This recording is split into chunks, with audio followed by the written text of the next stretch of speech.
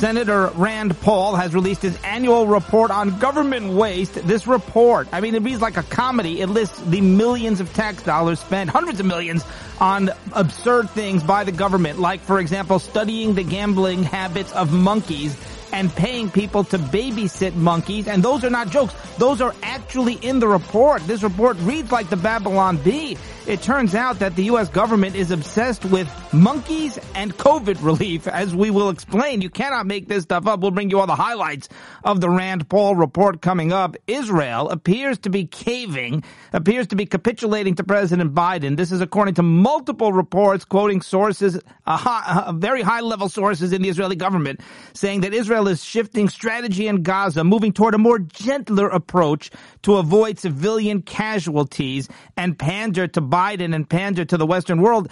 They're hoping now to wear down Hamas rather than obliterate Hamas, as was originally the strategy. We will bring you all those disturbing details coming up. Plus, the New York Times has published an op-ed by the mayor of Gaza City. I mean, this is disgraceful. I would say the New York Times has sunk into a new low, but that's not really true. It's a tie, because how many times have they hit rock bottom? Countless times. I mean, they are filthy, disgraceful, just vicious, the New York Times. And add this one to the list, to the very, very long list. And amazing how the head of the New York Times op-ed section, as we'll explain, once had to resign. Remember a couple of years ago, because they actually published an op-ed from a sitting senator, Tom Cotton, that people found offensive because he wanted to crack down on BLM rioters. They had the head of the op-ed department of the New York Times had to resign in disgrace.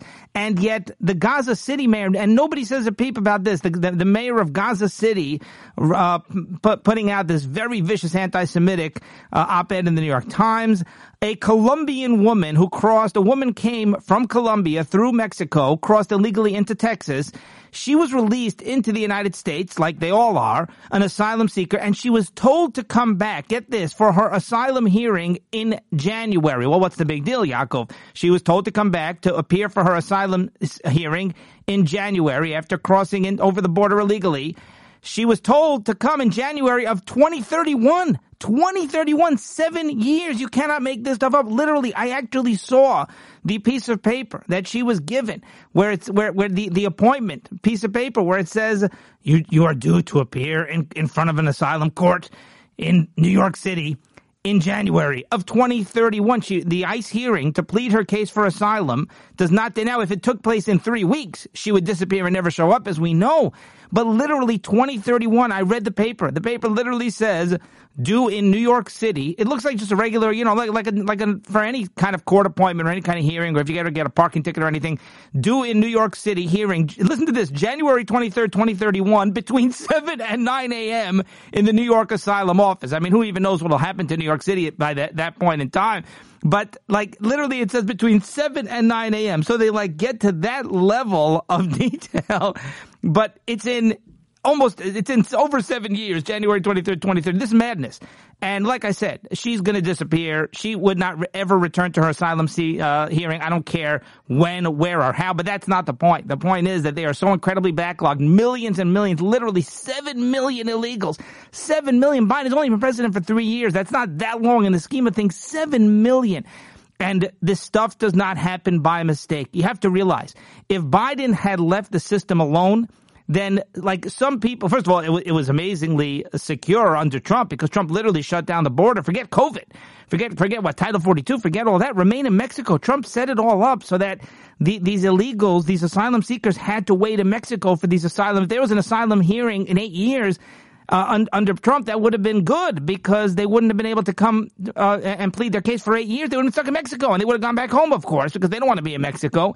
So, but if Biden had if he would just leave the system alone, some people would get deported. Right now, nobody's getting deported, and that is because the Biden administration encourages them to bring everybody in, to invite them. He's a magnet. Remember, Biden said that he encouraged people to come in. They literally wear Biden T-shirts when they come in. They come in, and they're on video thanking President Biden for allowing them in. 7 million, a 7-year waiting period for asylum hearings. It's like, come into the country, we'll support you. And then, of course, what's going to happen? They're going to have American children who are American citizens who are eventually going to go vote Democrat. So this is all done by design. It's a magnet. All the policies are set up in order to literally attract these people. Trump had the problem fixed. All Biden had to do was do nothing, okay? And all right, so it's just really, really, really, it's just, and we talk about it, but it's catastrophic. I mean, because so many millions are coming in, it's a massive, massive drain on this. It's totally overwhelming the system, the Medicaid and healthcare, education, all the hotel rooms and everything else that's being spent on them. It's just insanity. Like the stuff that this country is a circus. I mean, it's a laughingstock. All right, so this year, listen to this. There's been a disturbing number of near misses of airplanes in airports around the country. It's the highest number in 7 years. There have been 19 separate incidents. Now, 19, that's a lot. When you think about literally these planes nearly crashed into each other, you'll have sometimes a plane that wanders onto the wrong runway and there's another plane about to take off and you'll have to abort. Sometimes these planes, are both cleared to take off on the same runway, et cetera. Those different types of scenarios. So 19 is very scary of plane near misses. And as one comedian, once said, near miss, that's not a near miss. When planes nearly collide, that should be called a near hit. Why is it called a near miss?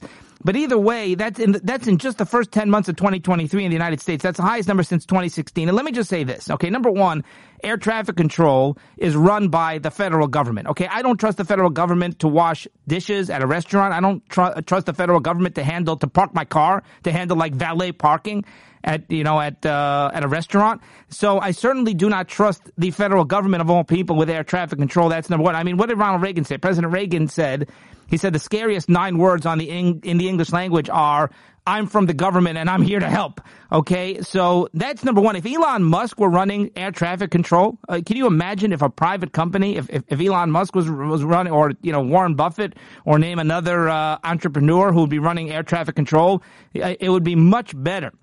Why is it that when I call any sort of government agency, I have to wait on hold for like 40 minutes, press all sorts of buttons, and usually I don't even get through. They hang up on me. But when I call Geico, or when I call one of these other companies, or MasterCard, or whatever company, credit card company, one of these private companies, it's about 30 seconds. I get through to whoever I want to get through to. And the automated system even works much better. But it would just be so much more efficient and safer than it is now. I mean, look at SpaceX compared to NASA. So part of the story here with air traffic control is, like I said, the fact that it's government run. But listen, it gets even deeper because they have these diversity hires, right? There's affirmative action involved. And there's a shortage. We'll get to the shortage in a moment with air traffic control. But the diversity hires, what they do is they're hiring minority workers and they're filling quotas with air traffic control. Now, can you think about, I don't know, but I suspect that means that they're not hiring air traffic controllers based on how well they guide the airplanes and make sure airplanes don't crash. They're doing it based on skin color. Now, of all the things of diversity hires, okay, and we know there are some areas, by the way, the head of Harvard right now, who, forgetting the fact that she's a vicious anti-Semite, and it's all based on context. It depends on the context. Putting that aside, that's a very big deal.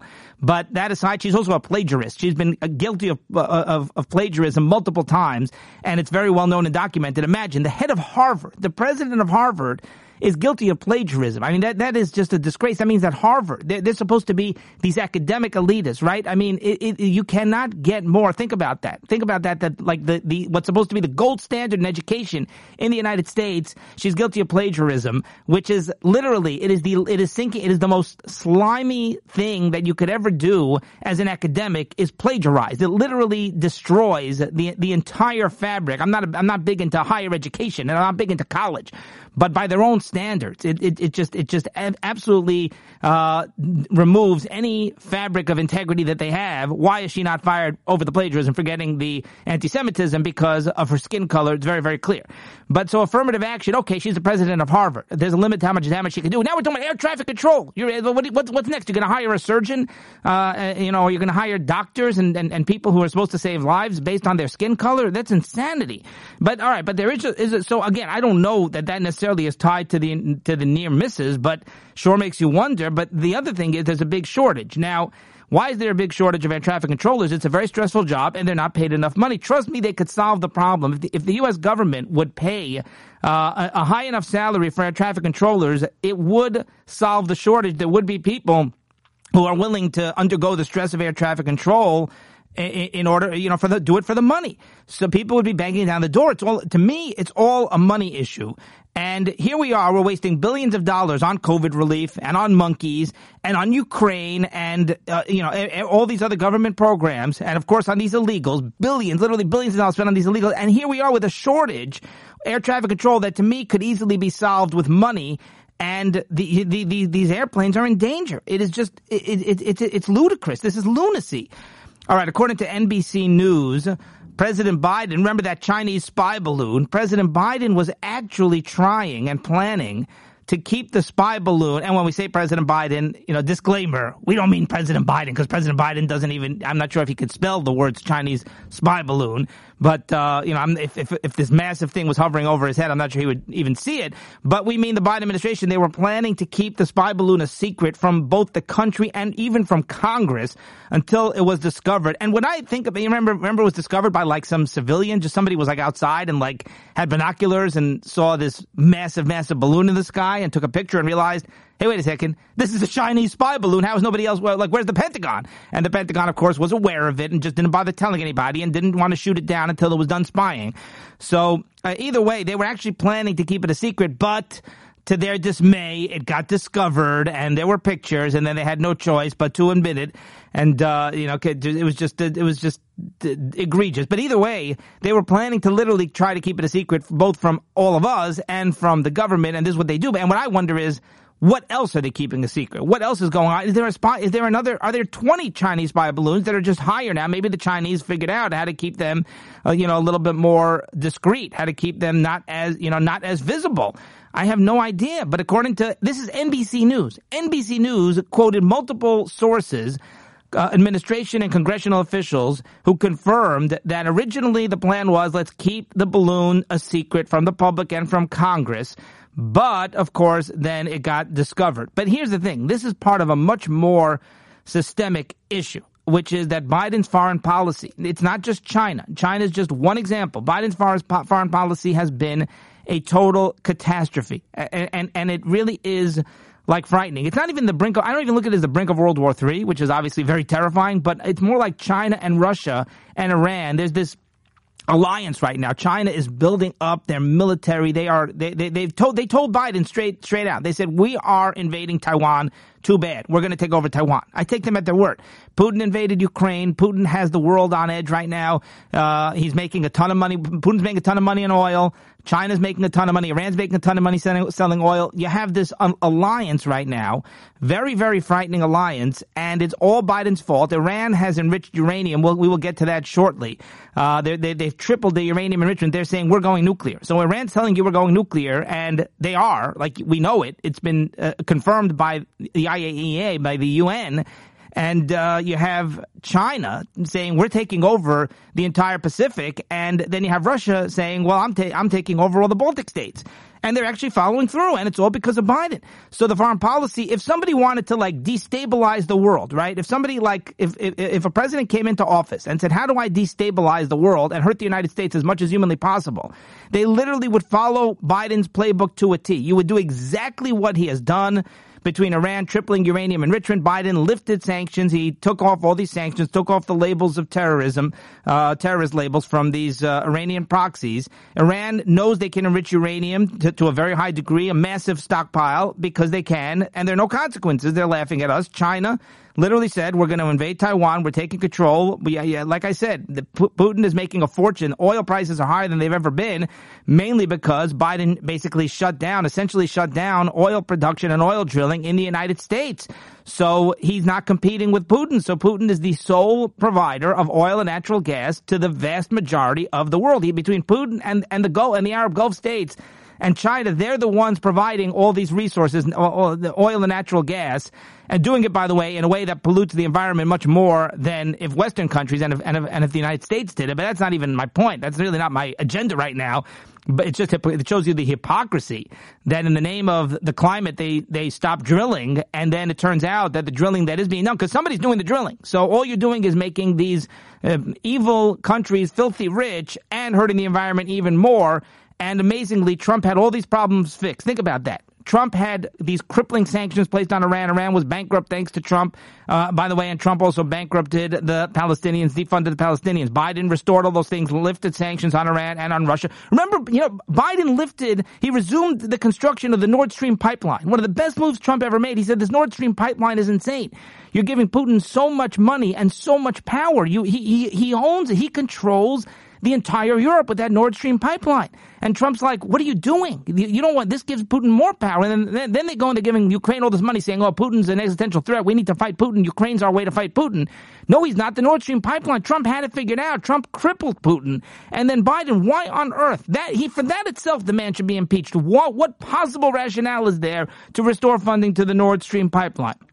So literally, and of course Trump was placing these crippling tariffs on China, which is probably why China went and released the COVID vaccine, the COVID virus, because they wanted to, number one, take revenge on China, but more on Trump. But more importantly, they wanted to push Trump out. And that's exactly how it played out. So this was like our worst nightmare. Trump did everything right. Trump he literally crushed our enemies beyond all comprehension, beyond all recognition. And Biden came in and reversed every single one of those policies. And look at the lesson from the Hamas attack and the lesson from COVID, 9/11, over and over again in Iran with the nukes. The lesson is these people are patient. These countries are patient. These terrorist organizations, terror groups, they are very, very patient. They will wait for years. Osama bin Laden did it. They will wait. They'll wait it out.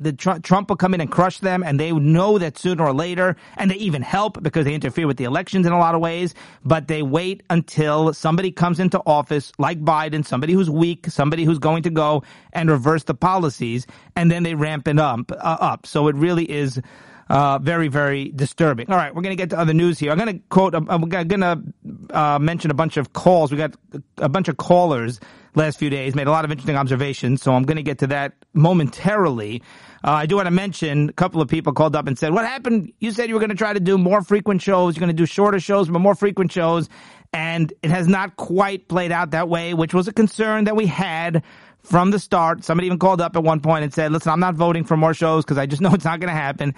So look, the answer is we didn't. I'm sorry if anybody was expecting it and then it didn't quite play out the way we expected or hoped, or at least told you we would attempt to do. I don't think I ever guaranteed it because we know. And long story short, I don't think we're going to be able to do 3 or 4 shows a week. I just don't think that's an option. I see, as much as I try to do it. The reasons are logistical, but the reasons are just insurmountable. And essentially, it takes a lot of time and effort to prep a show. And that's more than I think anybody would imagine. Even to prep a 10, you can say, well, what's the difference? 10 or 12 minutes versus 2 shows that are 40 minutes. It doesn't matter. It's like when you have to do it that level of frequency and really get prepped, and really it's hard to explain. I won't get into, I won't lead you through all of my show prep and what exactly it entails, but just take my word for it that prepping 3 or 4 10 or 12 minute shows can be a lot more draining and a lot more to juggle than prepping. And believe me, 2 shows, 35, 40 minutes each, that takes a long time. It takes a lot of time. Nobody, I think, who hasn't done it, or maybe you could understand if you think about picturing trying to do it yourself, but it takes a lot of time and a lot of effort, and it's all in the prep. Like, you can't underrate. I once heard Rush Limbaugh say that he was not able to do an interview. Somebody wanted to do like a television interview with him on a day that he does his show. He did a show 3 hours a day, 12 to 3. And he said that literally somebody wanted to do an interview at a totally different time of day, and it was like a half hour, 40 minutes. What's the big deal? Why can't you do this interview, Rush? And he said, no, it's a show day. Like, you don't understand. My life is show prep. I do show prep around the clock. And I was so happy when I heard him say that a long time ago. I don't remember if I was doing, it was way before we started this version, but I've been doing different podcasts for quite a long time, since probably 2006, 2007. So it was probably around then. And I'm like, wow, good lesson there from Rush Limbaugh that he literally does show prep around the clock. But it's not like you sit there, all right, I'm going to do show prep now. I'm going to go. You have to go and find the content, and then you have to go and prep it and think. You can imagine it entails an awful lot. So when he said that, it really was very impactful on me. So anyway, without getting into all the nitty gritty of this, it was going to go back to, I think, the 2 shows a week. That's just how it's been happening. Now, With that said, I do think it might be helpful, and I am going to try to have more of a set schedule where we actually know when to expect the show to be released. So my thinking right now is, and I'm not certain about this, but this is going to be the new goal, is to at least have a day window where you know you can expect it that day, so at least you know what to expect. So right now, my thought is to do it Sundays and Wednesday evening, sometime on Sunday and then a show on Wednesday evening. And the way this is going to work is you should have a new show by Thursday morning, because Wednesday evening could be midnight, so you should have a new show by Thursday morning. Again, if things go as planned, this is a thought. I don't want you to get the impression that this is some sort of commitment I'm making. As of now, this is like thinking out loud. This is like what I'm going to hope for. Okay, be cautiously optimistic. But we're thinking Sunday show, sometime on Sunday, and then sometime on Wednesday evening. And now it might be Motzei Shabbos. You might get a show Motzei Shabbos, but hopefully it won't be later. Hopefully nothing later than Sunday evening, 6, 7 o'clock, and then nothing later than, let's say, Wednesday at midnight. That's going to be the goal, is Sundays and Wednesdays, or Sundays and Thursdays. I might switch it to Thursday. It might be Sunday and Thursday, but as of now, let's aim for that Sunday and Wednesday, and let's see how that goes. Welcome to the Yaakov M Show. Welcome here. We are 20 minutes in. Send us an email, josh@vinnews.com, josh@vinnews.com. Email us with anything on your mind. And of course, we are on VIN News, Nucky Radio, Yeshiva International, we're Spotify and other podcast platforms. All right. One caller said, great point. We mentioned last week that 20% of voters believe that the country is headed in the right direction, which is nuts. What are those 20% thinking? So a caller made a great point. He said, those 20% know that the country is going down. They agree. Nobody's debating. The 80% who feels the country is headed in the wrong direction, 20% feel the country is headed in the right direction. They all agree the country is going down. Just there are 20% who think that down is the right direction. They like the high inflation. They like the border crisis. They like the millions of illegals invading the country in droves. They like all of that because they know that it's going to lead to socialist woke policies. They know that it's going to, that out of that crisis is going to come out all sorts of new government programs. So I think that's a really great point. I think there's a lot of truth to that. A caller asked me why I keep saying that Gavin Newsom may end up being the candidate, may end up being on the Democrat nominee instead of Biden. He said clearly in his debate with DeSantis, he said, I'm not running. I'm not going to run in 2024. He guaranteed that he wasn't going to run. And my response is, if I didn't pull up a list here, but if I had a nickel for every time a politician guaranteed something and then reneged on that guarantee, I'd be a very wealthy person.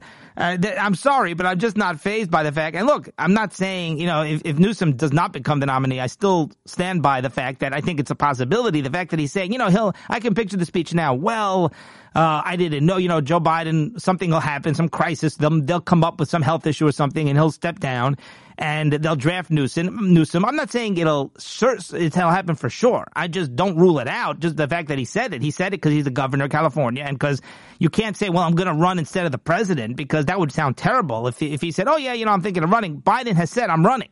Biden insists that he's running as of now. But, there could be so many things that pop up between now and then. And yeah, the fact that a politician guaranteed something, sorry, but I just don't put a lot of stock in that. A caller said that we should actually not, I'm talking about disqualifying Biden from the ballot the way they did to Trump in Colorado. States should disqualify Biden from the ballot as well and fight fire with fire. And look, I'm not saying that I think that's the best political move, but Republicans are doing it. And a caller said, listen, bad idea, because then we're stooping to their level, because we're saying don't knock Trump off the ballot, because that's not democracy. Democracy is let the voters decide. So by knocking Trump off the ballot, you're basically taking the decision out of the hands of the voters. That is anti-democratic. Caller said, well, then we're doing the same thing as Biden. So really interesting question, and this gets into a very, very fundamental question, which is, let's say, so the caller wants to take the high road. All right, well, they're going to knock Trump off the ballot. Let's pretend they knock Trump off the ballot, right? I think the Supreme Court's going to overturn it. Michigan, by the way, the Michigan State Supreme Court is keeping Trump on the ballot over there. They tried to knock him off. But let's just pretend, right? They knocked Trump off the ballot. And we said, well, we're going to take the high road, right? Let's say that Trump loses the election as a result of that. Well, it's only one state. Let's pretend, just thought experiment. Let's say 10 states. Let's pretend that 10 states, they knock Trump off the ballot, and we say, all right, but we're not going to knock Biden off the ballot because because we're going to take the high road. We're not going to stoop to that level. We're not going to suppress democracy. But what if Trump loses as a result of that? Are you willing? Are there times when you need to stoop to their level? I'm not saying start it, but in response to them, you do what they do, and even though you're not sticking with your principles, but it means you're going to lose. And if you're going to lose, then that's going to cause the country to really get crushed, really tank and go down. If they win, it'll hurt the country. So in other words, the question is, are there times when you kind of play dirty and you kind of need to do the same things they're doing as opposed to taking the high road, but in order to enable your values and principles to be implemented long term? So I think it's an interesting debate. I don't think it's such a simple question. I think it's actually pretty fascinating. Another caller said that he doesn't believe that 8% of people were offered a reward for their mail-in vote. We told you last time about these staggering poll numbers showing that the survey that people in 2020, a lot of mail-in voters actually voted illegally and the votes don't count. So 8% of people who responded to the survey said that they were offered either payment or a reward for their mail-in vote. This caller said, no, that's high. 8% of people were paid for their vote. He doesn't believe it.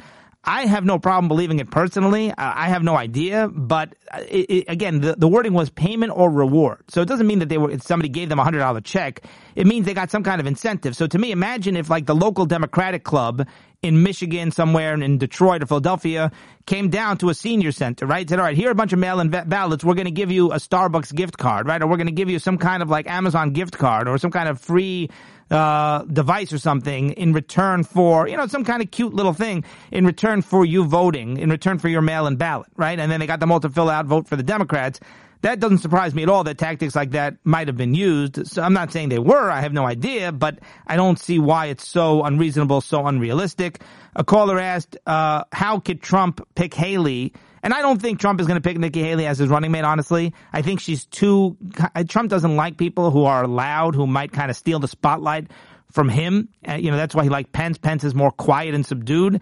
So I think Nikki Haley is a little bit too boisterous for Trump's taste. But the caller said that he called her a bird brain or some kind of nickname. So how is he going to pick somebody who he's insulted? And to which I say, if Trump didn't pick a running mate, if Trump's criteria for picking a running mate is somebody who he never called any nicknames, I think that pretty much eliminates every single option. I don't know who Trump has not called a nickname.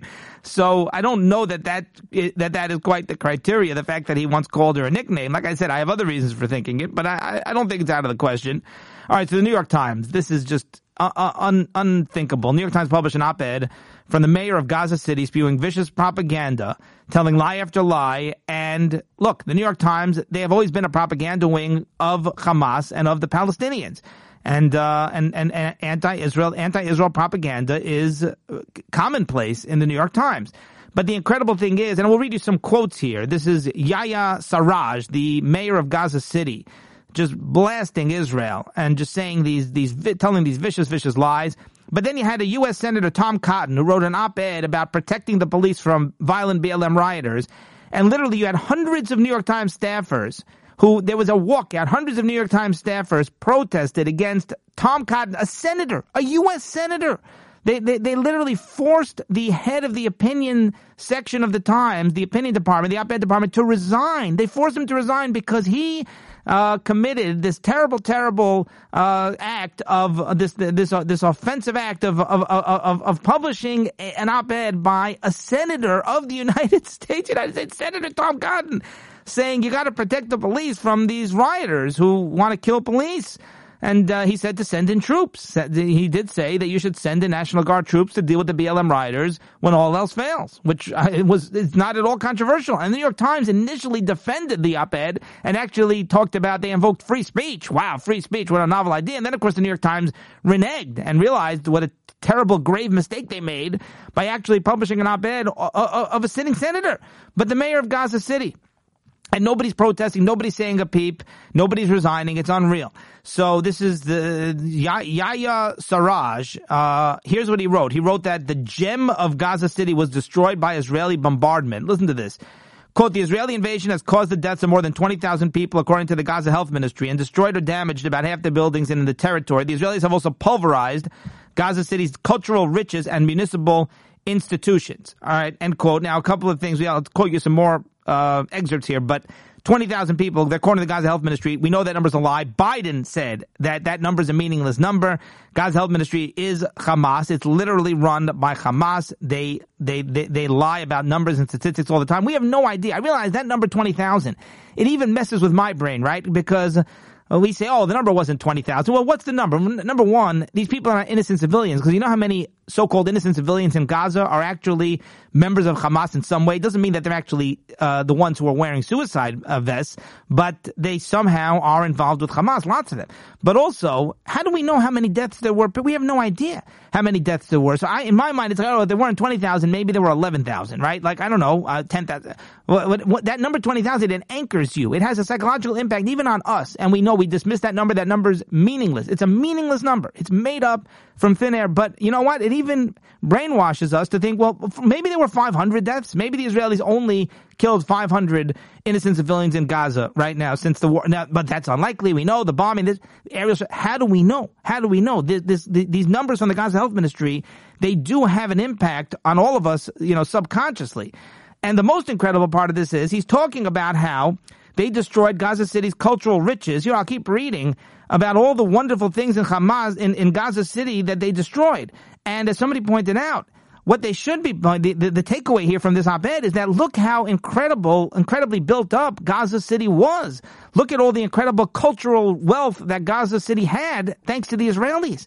It was literally run by Hamas, this terror group, arch enemy of Israel, and Israel let Gaza City flourish and thrive into this beautiful city.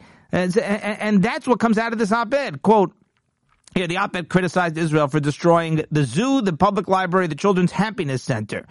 Quote, the Israelis pulverized Gaza City's cultural resources, municipal institutions, the iconic symbols, its beautiful seafront, its libraries, archives, and whatever economic prosperity it had broke my heart. So Clifford May, founder and president of Foundations for Defense of Democracies, quote, I wonder how many of those reading this essay note that Gaza had a cultural center, a theater, a public library, a beautiful seafront, a zoo, a children's happiness center, recreation spaces, small cafes, and parks, end quote. And he wrote, this Mayor Sarraj, why did the Israeli tanks destroy trees, electricity poles, cars, and water mains? Why would Israel hit a UN school? The obliteration of our way of life in Gaza is indescribable. It is really, really just disgraceful. The New York Times, it really has sunk to a new low in many ways. Arsen Ostrovsky, CEO of the International Legal Forum, very strong supporter of Israel, wrote, quote, I wonder, would the New York Times publish an op-ed from Al-Qaeda justifying 9/11? Of course not, but there is no red line to this paper's Jew hatred. In 2020, senior editor at the New York Times resigned because of an op-ed written by Tom Cotton. And it's incredible because Tom Cotton was misquoted. First, the Times, they defended it and they said, listen, freedom of speech. Like, they actually had to defend the fact, we let a sitting senator, a U.S. senator, publish an op-ed saying these BLM protesters are a danger and a threat to police. You need to send the National Guard. And he didn't even write send the National Guard. He just said when all else fails, if you have no other option and the police are overwhelmed, then you should use the National Guard. You should consider them as an option, which is not controversial. It's a no-brainer. I mean, what he wrote was a no-brainer. And he said he had not called for troops to be used against protesters, but should be called on as a backup if police are overwhelmed. He slammed this James Bennett, who literally resigned in disgrace for publishing this op-ed of a sitting senator. And he says, Tom Cotton said, well, they reversed their initial decision. They defended it. The New York Times, first they defended it. They put out a statement saying, listen, freedom of speech. And then they totally changed when they realized that hundreds of New York Times employees were staging a walkout. The Times egregiously reversed their defense. And then James Bennett, this is so pitiful. He put out a statement. He had a meeting with staff members. He said he had not read the essay before it was published. Well, what are you're literally publishing an op-ed piece? I don't believe it. But it's such a pitiful excuse. You're publishing an op-ed piece from a Republican senator in the New York Times, and you don't actually read the essay before it was published, and then the Times issued a statement saying the essay fell short of the New York Times standards. Yeah, I guess it wasn't anti-Semitic enough for them. Quote, we've examined the piece, the process leading up to the publication. The review made clear a rushed editorial process led to the publication of an op-ed that did not meet our standards, and they made short-term and long-term changes. They even, they're reducing the number of op-eds we publish. Yeah, reducing the number of op-eds. In other words, they reduced the number of Republican-written op-eds. They totally suppressed freedom of speech, and now it's only going to be leftists writing in the op-ed, which is exactly what happened with the New York Times. So on Thursday morning, after this op-ed was written, this is back in 2020, Sulzberger, the head of the New York Times, was defending it. He said, and again, they're making these lame excuses. We didn't read it as an excuse. He sent an email defending the publication. Quote, I believe in the principle of openness to a range of opinions, even those he may disagree with, and this piece was published in that spirit. Remember, he had read the op-ed at that point. It was after it was published. He had already read it, and he defended it. And then, by Thursday night, so that's a few hours later, he had a different tone. He sent a message to employees. He said it was a rushed editorial process that did not meet our standards. Unbelievable. All right, we got a lot in the Rand Paul report. Oh, boy, wow. All right, we really are running out of time here. This is long. All right, Rand Paul report. DOD destroyed more than $169 million of military equipment by leaving it outside. They left $169 million worth of military equipment. This is insane.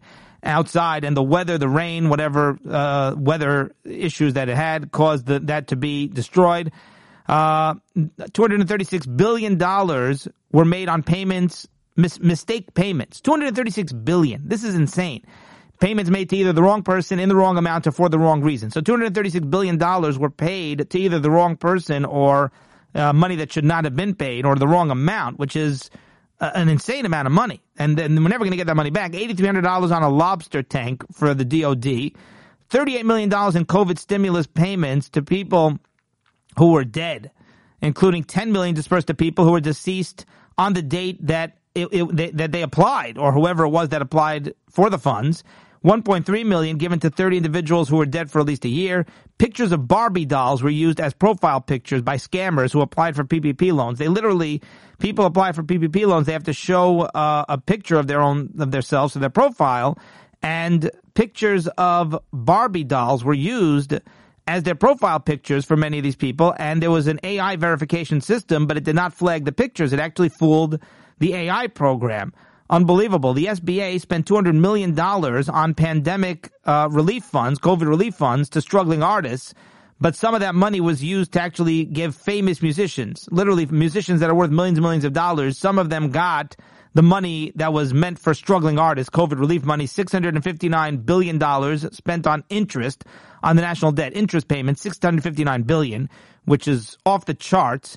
And Rand Paul said, we borrow from China to pay the interest on money that we could not afford to spend in the first place. And multiple examples of waste involving monkeys.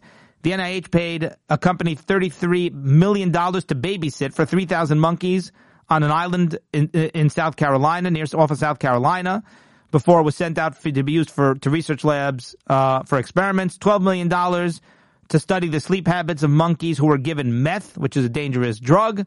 There was a grant paid to study Russian cats walking on a treadmill.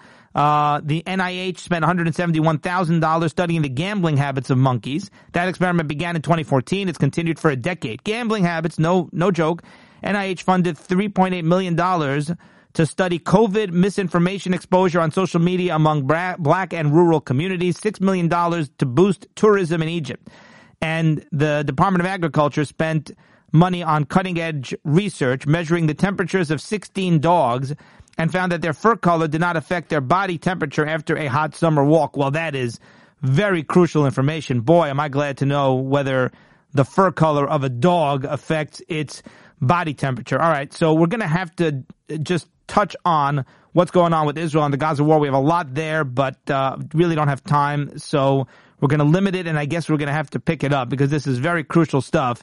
But in a nutshell, you have a little bit of a revolt going on. You have people in Likud, you have Knesset members and members of Bibi Netanyahu's cabinet who say that Netanyahu is caving into Biden, and they're putting troops in harm's way because they used to have these massive bombardments, massive airstrikes clearing out the terrorists, and that would lead to more civilian casualties.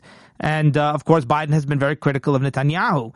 So Nir Barkat is saying that Bibi Netanyahu is actually endangering troops and capitulating to Biden.